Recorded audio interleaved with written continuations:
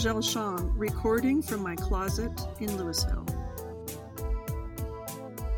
And I'm Beth Bennett, recording in my pillow fort as we are staying at home. This is How on Earth, the KGNU Science Show. Today is Tuesday, April 30th, 2020.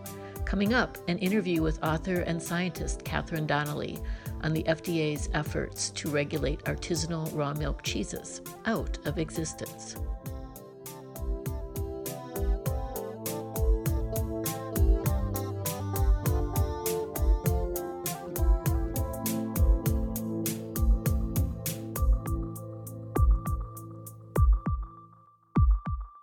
We begin with a look at some of the recent news in science. We've been hearing a lot lately about antibody, aka serology, testing for the coronavirus. A lot of people are clamoring to get tested, many in the hope that if the results show that they have had the virus, they can go back to work. And in general, then the economy can open back up. To understand why antibody testing won't give us this answer at the present time, you have to know how it works and some of the problems with its use now. Antibodies are proteins that protect us from disease-causing entities like the coronavirus. Every antibody is unique, directed toward a specific structure on a pathogen like the virus. How do they protect us? Well, first, the antibody attaches to the specific site it recognizes on the virus. Once the two are bonded together, then immune system cells are attracted and destroy the virus. It takes an immune system up to 2 weeks to make the initial blueprint and produce enough of a specific antibody to fight the infection. Imagine having to build a whole factory to produce some product. So you can be infected for a few weeks before an antibody test would be positive. So, a positive test means the antibody to the virus is present at a detectable level. Similarly, a negative result means there are no detectable antibodies, not that there are none at all. Unfortunately, you can get false positives or negatives. A false positive can result if you have an antibody responding to another coronavirus-type protein. There are 4 similar coronaviruses circulating in the population right now. And as we've seen, you can get a negative test result even if you are infected, if the test is done before detectable levels of antibody are present. After the infection has been cleared, the body creates a second type of antibody and stockpiles a small supply of these. It takes about a month for these to build up. Then, the next time the body is exposed to the same foreign pathogen, it can respond much more strongly and quickly because the requisite antibodies are already present and just need to be scaled up. That factory has already been built, but mothballed, so it just has to be put back online by the immune system. In the case of the coronavirus, no one knows what level of antibodies, if any, confers protection against a future infection. And we also don't know how long these antibodies stay in the body. The most common antibody test is called enzyme-linked immunosorbent assay. You can see why its common name is ELISA. Here's how it works. The viral protein is placed in a tiny test tube, and then the blood sample is added. If antibodies are present in the blood sample, they will bind to the viral protein, just as they do in the body. Then, a second antibody that binds to the first antibody is added. This second antibody is joined to a special enzyme. Now, enzymes are proteins that catalyze or enable a specific chemical reaction. In the case of the ELISA test, the enzyme converts an uncolored molecule, also added to the test tube, to the one that is colored. The color then can be read by a computer. All of these steps can be done robotically on a large scale so that it's possible to screen a lot of samples at the same time. Well, why aren't these tests more common? First, the FDA, which has to approve all medical tests, has not completed testing of any of the many commercial antibody tests for the coronavirus. The agency has given emergency approval to over 100 tests. That means these tests aren't FDA approved, but the manufacturers agree to follow certain rules when making them. If your you-know-what detector is going off now, you're right. Currently, there isn't much consumer protection for those of us getting an antibody test. Now that you know how the test is done, we can talk about some early results from testing certain study populations. These studies reported that between 2 and 30% of the people tested had already been infected with the virus. These numbers, which range wildly, suggest that confirmed cases are an even smaller fraction of the number of people infected than was originally thought. Also, these results suggest that the majority of infections are so mild people don't know they've been infected. Many of these study results came out in press reports or preprints, meaning they haven't been reviewed by other scientists. The lack of FDA approval for the antibody tests is another problem. You've probably heard about the study of 3,300 people in Santa Clara County near San Francisco. Once those results were corrected for false positives and negatives, they suggested that between 2.5% and 4% of those people tested had had the virus. This level of infection is too low to support herd immunity. That's the idea that enough people in a population are resistant to a virus so that it won't be able to spread further. What does all this mean for antibody testing? Right now, I wouldn't spend my money. Wait for tests to be validated and approved. Nonetheless, this type of testing will be really valuable and in the near future will give us a better idea as to who has had the disease and how serious it really is. The study results were reported last week in the journal Science. Trends with big data in the environment. We've all heard about the big data revolution. Very fast processing speeds and large data capabilities have enabled this revolution. Using cloud-based storage, more than a quadrillion, 10 to the 15, calculations per second per $1,000 spent are possible. 3 decades ago, 1 calculation per second was possible for the same expense.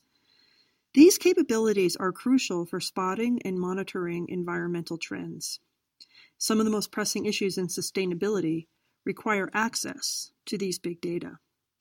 In a report from Nature Communications titled Opportunities for Big Data in Conservation and Sustainability, researchers from groups in Australia, Canada, and the US emphasize the importance of large data sets in spotting trends and underline that it is essential that barriers to accessing derived products in analyzing big data be removed.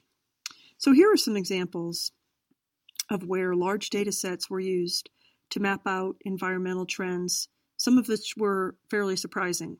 For example, ice sheet mass changes in Antarctica, tidal flat changes, tree cover loss, and global fishing watch. Trends, both positive and negative, have emerged from big data. So the Antarctic ice sheet mass loss was much greater than what people thought, and that's from big data.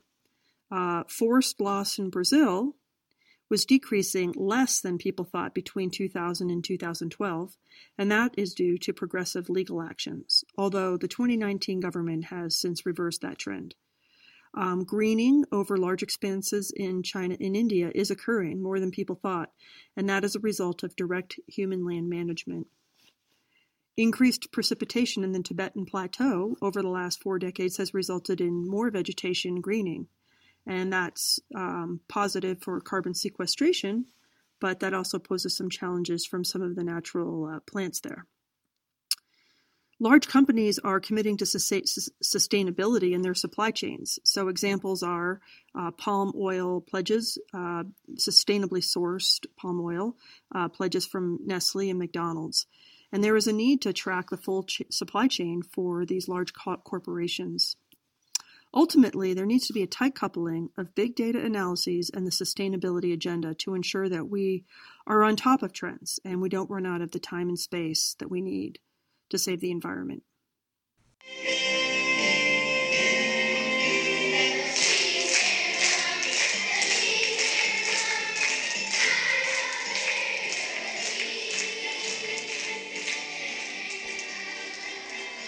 Catherine Donnelly is professor of nutrition and food science at the University of Vermont. For over 30 years, she's studied the role of bacterial contamination in the dairy industry. In her recent book, Ending the War on Artisan Cheese, she defends the use of raw milk in traditional artisan cheesemaking. She also exposes the inappropriate entrance of FDA regulation, which has been coordinated by large dairy industry efforts to eliminate small farm artisanal cheesemakers.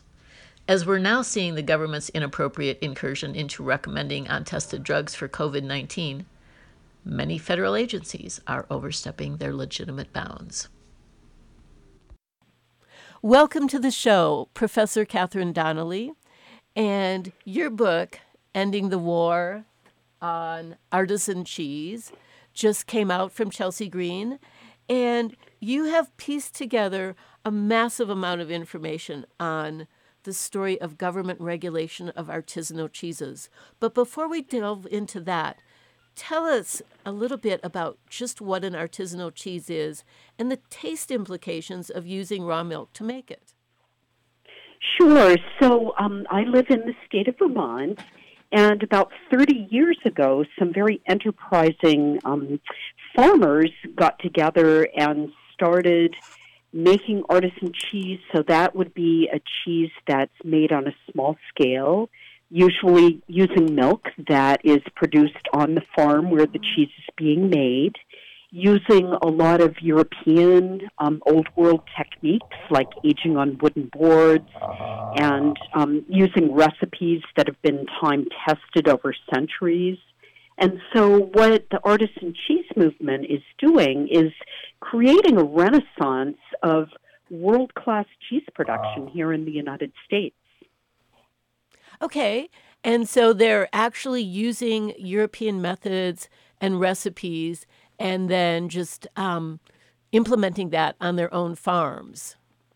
On their own farms, but what's so interesting, so I'm a food microbiologist, so from a microbiological perspective, the various species of bacteria that either are present in the raw milk that's used to make the artisan cheese or microorganisms that are selected during either washing of washed rind cheeses or aging on wooden boards, those microorganisms impart really unique properties and flavors and textures, making these cheeses unique to their place of production. Right. It's so analogous to the idea of the terroir for wines.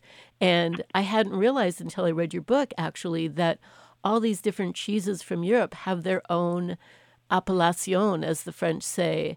And so Camembert can only be made in Camembert, and Parmesan can only be made in Parma. Exactly. So that's actually one of the political aspects of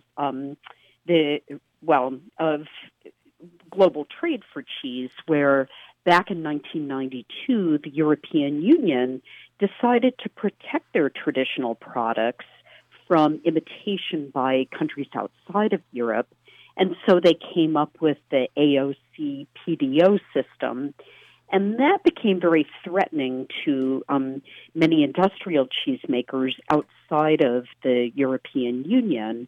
And that's a lot of what the book is all about, is this, industrial versus artisan, traditional versus industrial kind of conflict that we're seeing. Yeah, that was a little horrifying to me to see the influence of industry in regulation. So let's take a detour and talk about that now, because that is a big part of your book. And, as an American, I was shocked, well, maybe not shocked, but offended by the role that the FDA is playing. It seems that they're abandoning scientific information in favor of big corporate push to change the regulations on raw milk cheese making. And under the auspice of a safety problem that doesn't exist. And where I got involved in all of this, I've been studying the bacterium Listeria monocytogenes for about 37 years. That's the primary research that my lab does. And we worked closely with the artisan cheese industry and the dairy industry in general in terms of providing scientific information on how to control Listeria in dairy processing environments, work closely with artisan cheesemakers, helping them manage all kinds of microbiological risks. And the very information that we were sharing with cheesemakers and, putting into place, the FDA came down with regulations, very stringent microbiological criteria for a non-pathogenic organism, E. coli, regulations so stringent that it was really difficult for raw milk cheesemakers to comply with these regulations, except that there's no correlation between the presence of non-pathogenic E. coli and bacterial pathogens. So we started scratching our heads like, why is that in place? Where did this come from? Shortly thereafter came a ban on the use of wooden boards for cheese aging, where there was no outbreak that's directly been linked to the use of wooden boards in cheese aging. And so it just seemed very strange that these regulations were coming down from FDA in the absence of any scientific evidence that there was a safety concern with how artisan cheese was being made. And then the swabathons that have been conducted for listeria in artisan cheese facilities, again in Vermont, our cheesemakers were managing those microbiological risks very, very well. And so all of these FDA's actions seemed very curious to us and inconsistent with good principles of science, or where microbiological risks really resided. And artisan cheese happens to be low risk because there's a lot of cleaning and sanitation that goes on. You can't make good quality cheese from poor quality milk, and you can't make good quality cheese in a contaminated environment. And so I started piecing together a timeline of when these regulatory actions were occurring and what was going on with respect to global trade and this whole fight over the protection of cheese names in Europe and the response of the U.S. dairy industry. Now, looking at the timeline in your book, it seems like some of these FDA revisions, especially like the FDA proposing a ban on wooden shelves and cheese aging, that was in 2014, and the other FDA revision for the E. coli, that was in 2010. So did a lot of these changes come sort of 2010 to 2014 to 2016 timeframe? Yes, indeed. A lot of what was going on at the World Trade Organization and some of the disputes over cheese names, if you look at those events, I broke out regulatory versus trade events, and all of that trade war was happening at the very, very same time. And what's interesting is we were pretty confident on this is what I study. And so I was working with cheesemakers in our region saying there is no scientific evidence supporting a ban on the use of wooden boards in cheese aging. And so cheesemakers in my state of Vermont got in contact with Congressman Peter Welch, who had a staff person actually communicate with the FDA saying, look, our cheesemakers have just invested millions of dollars in wooden boards to age cheese.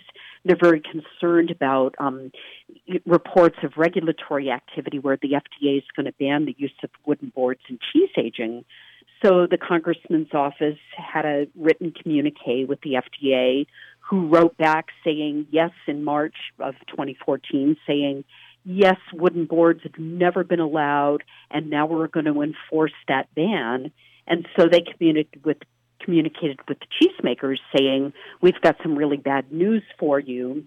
And so the cheesemakers started communicating with their constituents saying, hey, you better get our cheese now because we're not going to be able to age this product on boards any longer. And there was a lot of communication on social media. Then in June, the FDA released a constituent update saying, all the media reports that we're banning the use of wood in cheese aging are incorrect. We've never said this, and any reports to the contrary are untrue. At which point our Congressman Welch said, wait a second, in March you're telling my staff that you've never allowed the use of wooden boards, and now in June you're telling us that that's not true? Like, who are we supposed to believe?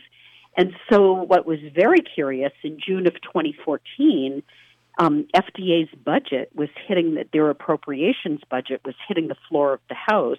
And so Congressman Peter Welch, Democrat from Vermont, and Speaker of the House Paul Ryan, Republican from Wisconsin, sponsored an amendment to FDA's budget that was signed by about 56 members of Congress, saying no amount of this appropriation to FDA can be used to enforce a ban on the use of wood in cheese aging.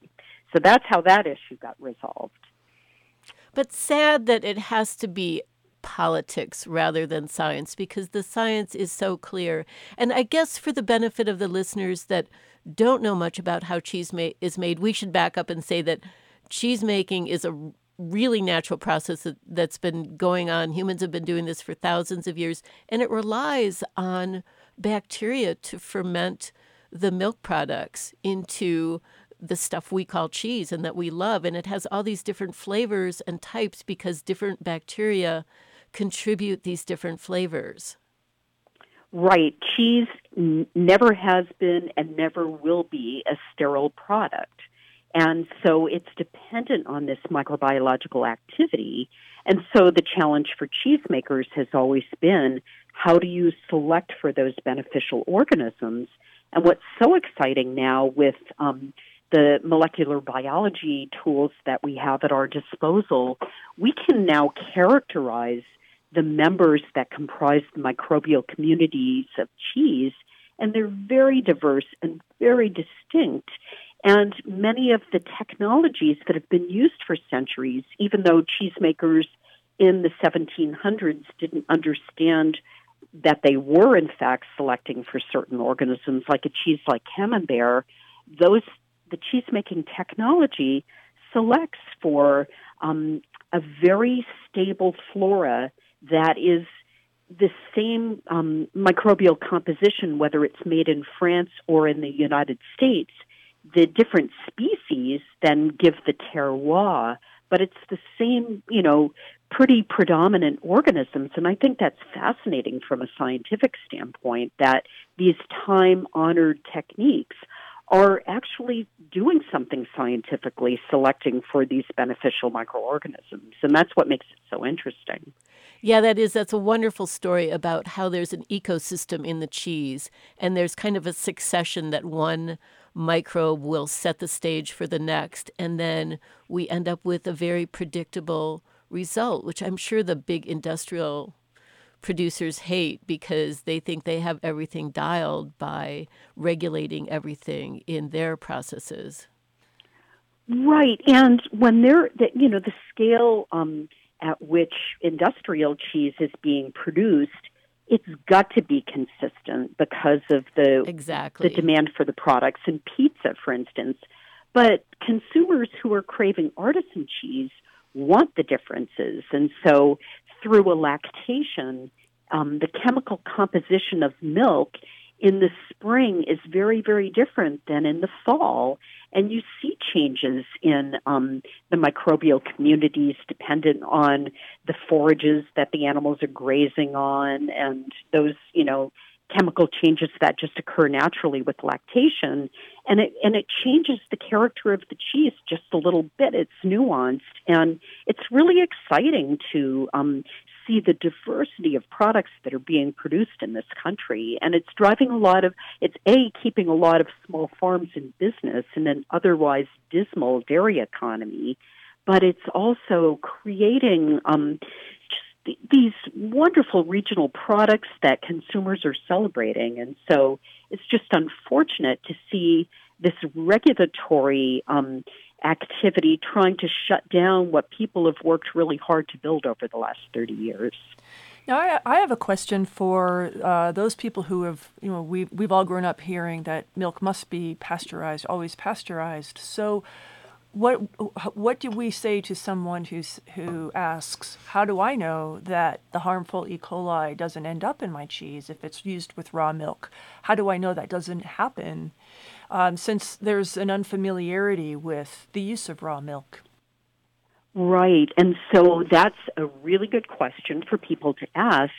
And that question was answered by the government of Australia, who conducted a very comprehensive risk assessment, because there was concern in Australia back in the late 90s. They weren't going to allow the raw milk cheese making was not allowed in Australia at that time. but Swiss cheeses and Parmigiano Reggiano, Italian Grana cheeses could be imported into Australia. And so the question was asked, is there a risk with importing Swiss and hard Italian cheeses that are made from raw milk? And so the government of Australia published an almost 300-page scientific risk assessment that said, because of the steps in the cheese-making process of both of those cheese types, the curds are cooked at really high temperatures. So while the cheese starts out with raw milk, during production, you're heating curds at high temperatures for a long period of time.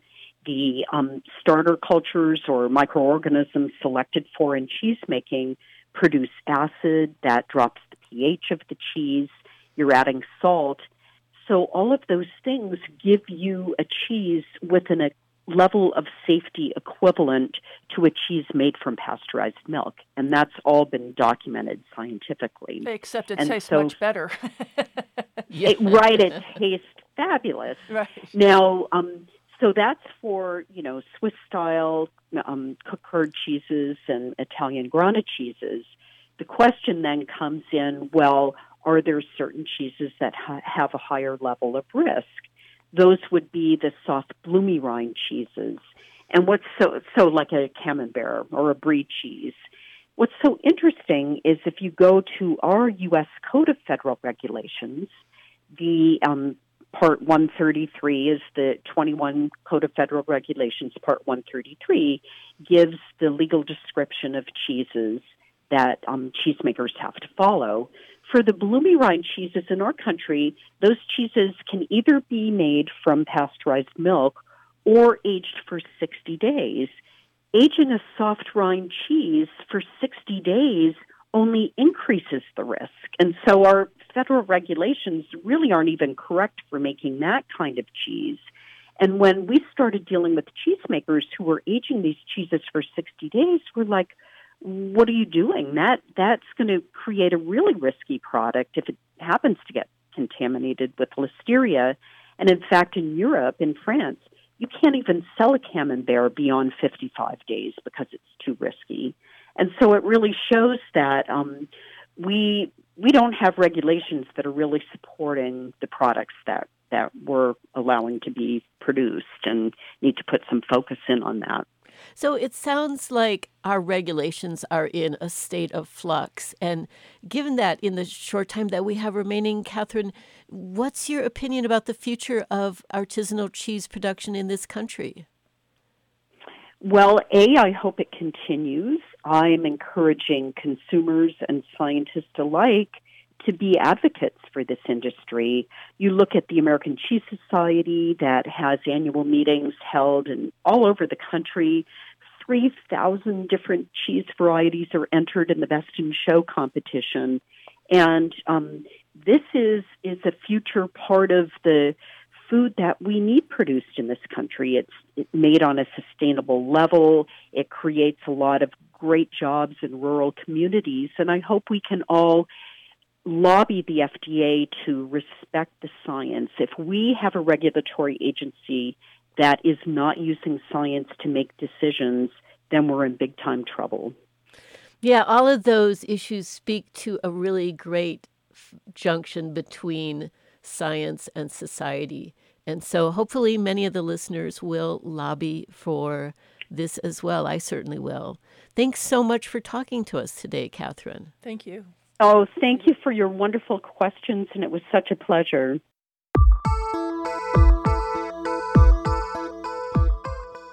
That's all for this edition of How on Earth. Our executive producer is Joel Parker. This week's show was produced by Beth Bennett with additional contributions from me, Angèle Chang.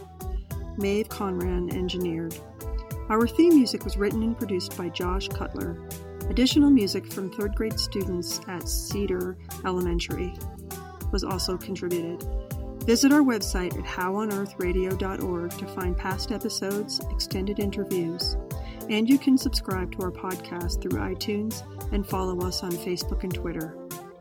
Questions or comments? Call the KGNU comment line at 303-447-9911. For How on Earth, the KGNU Science Show, I'm Angèle Chong.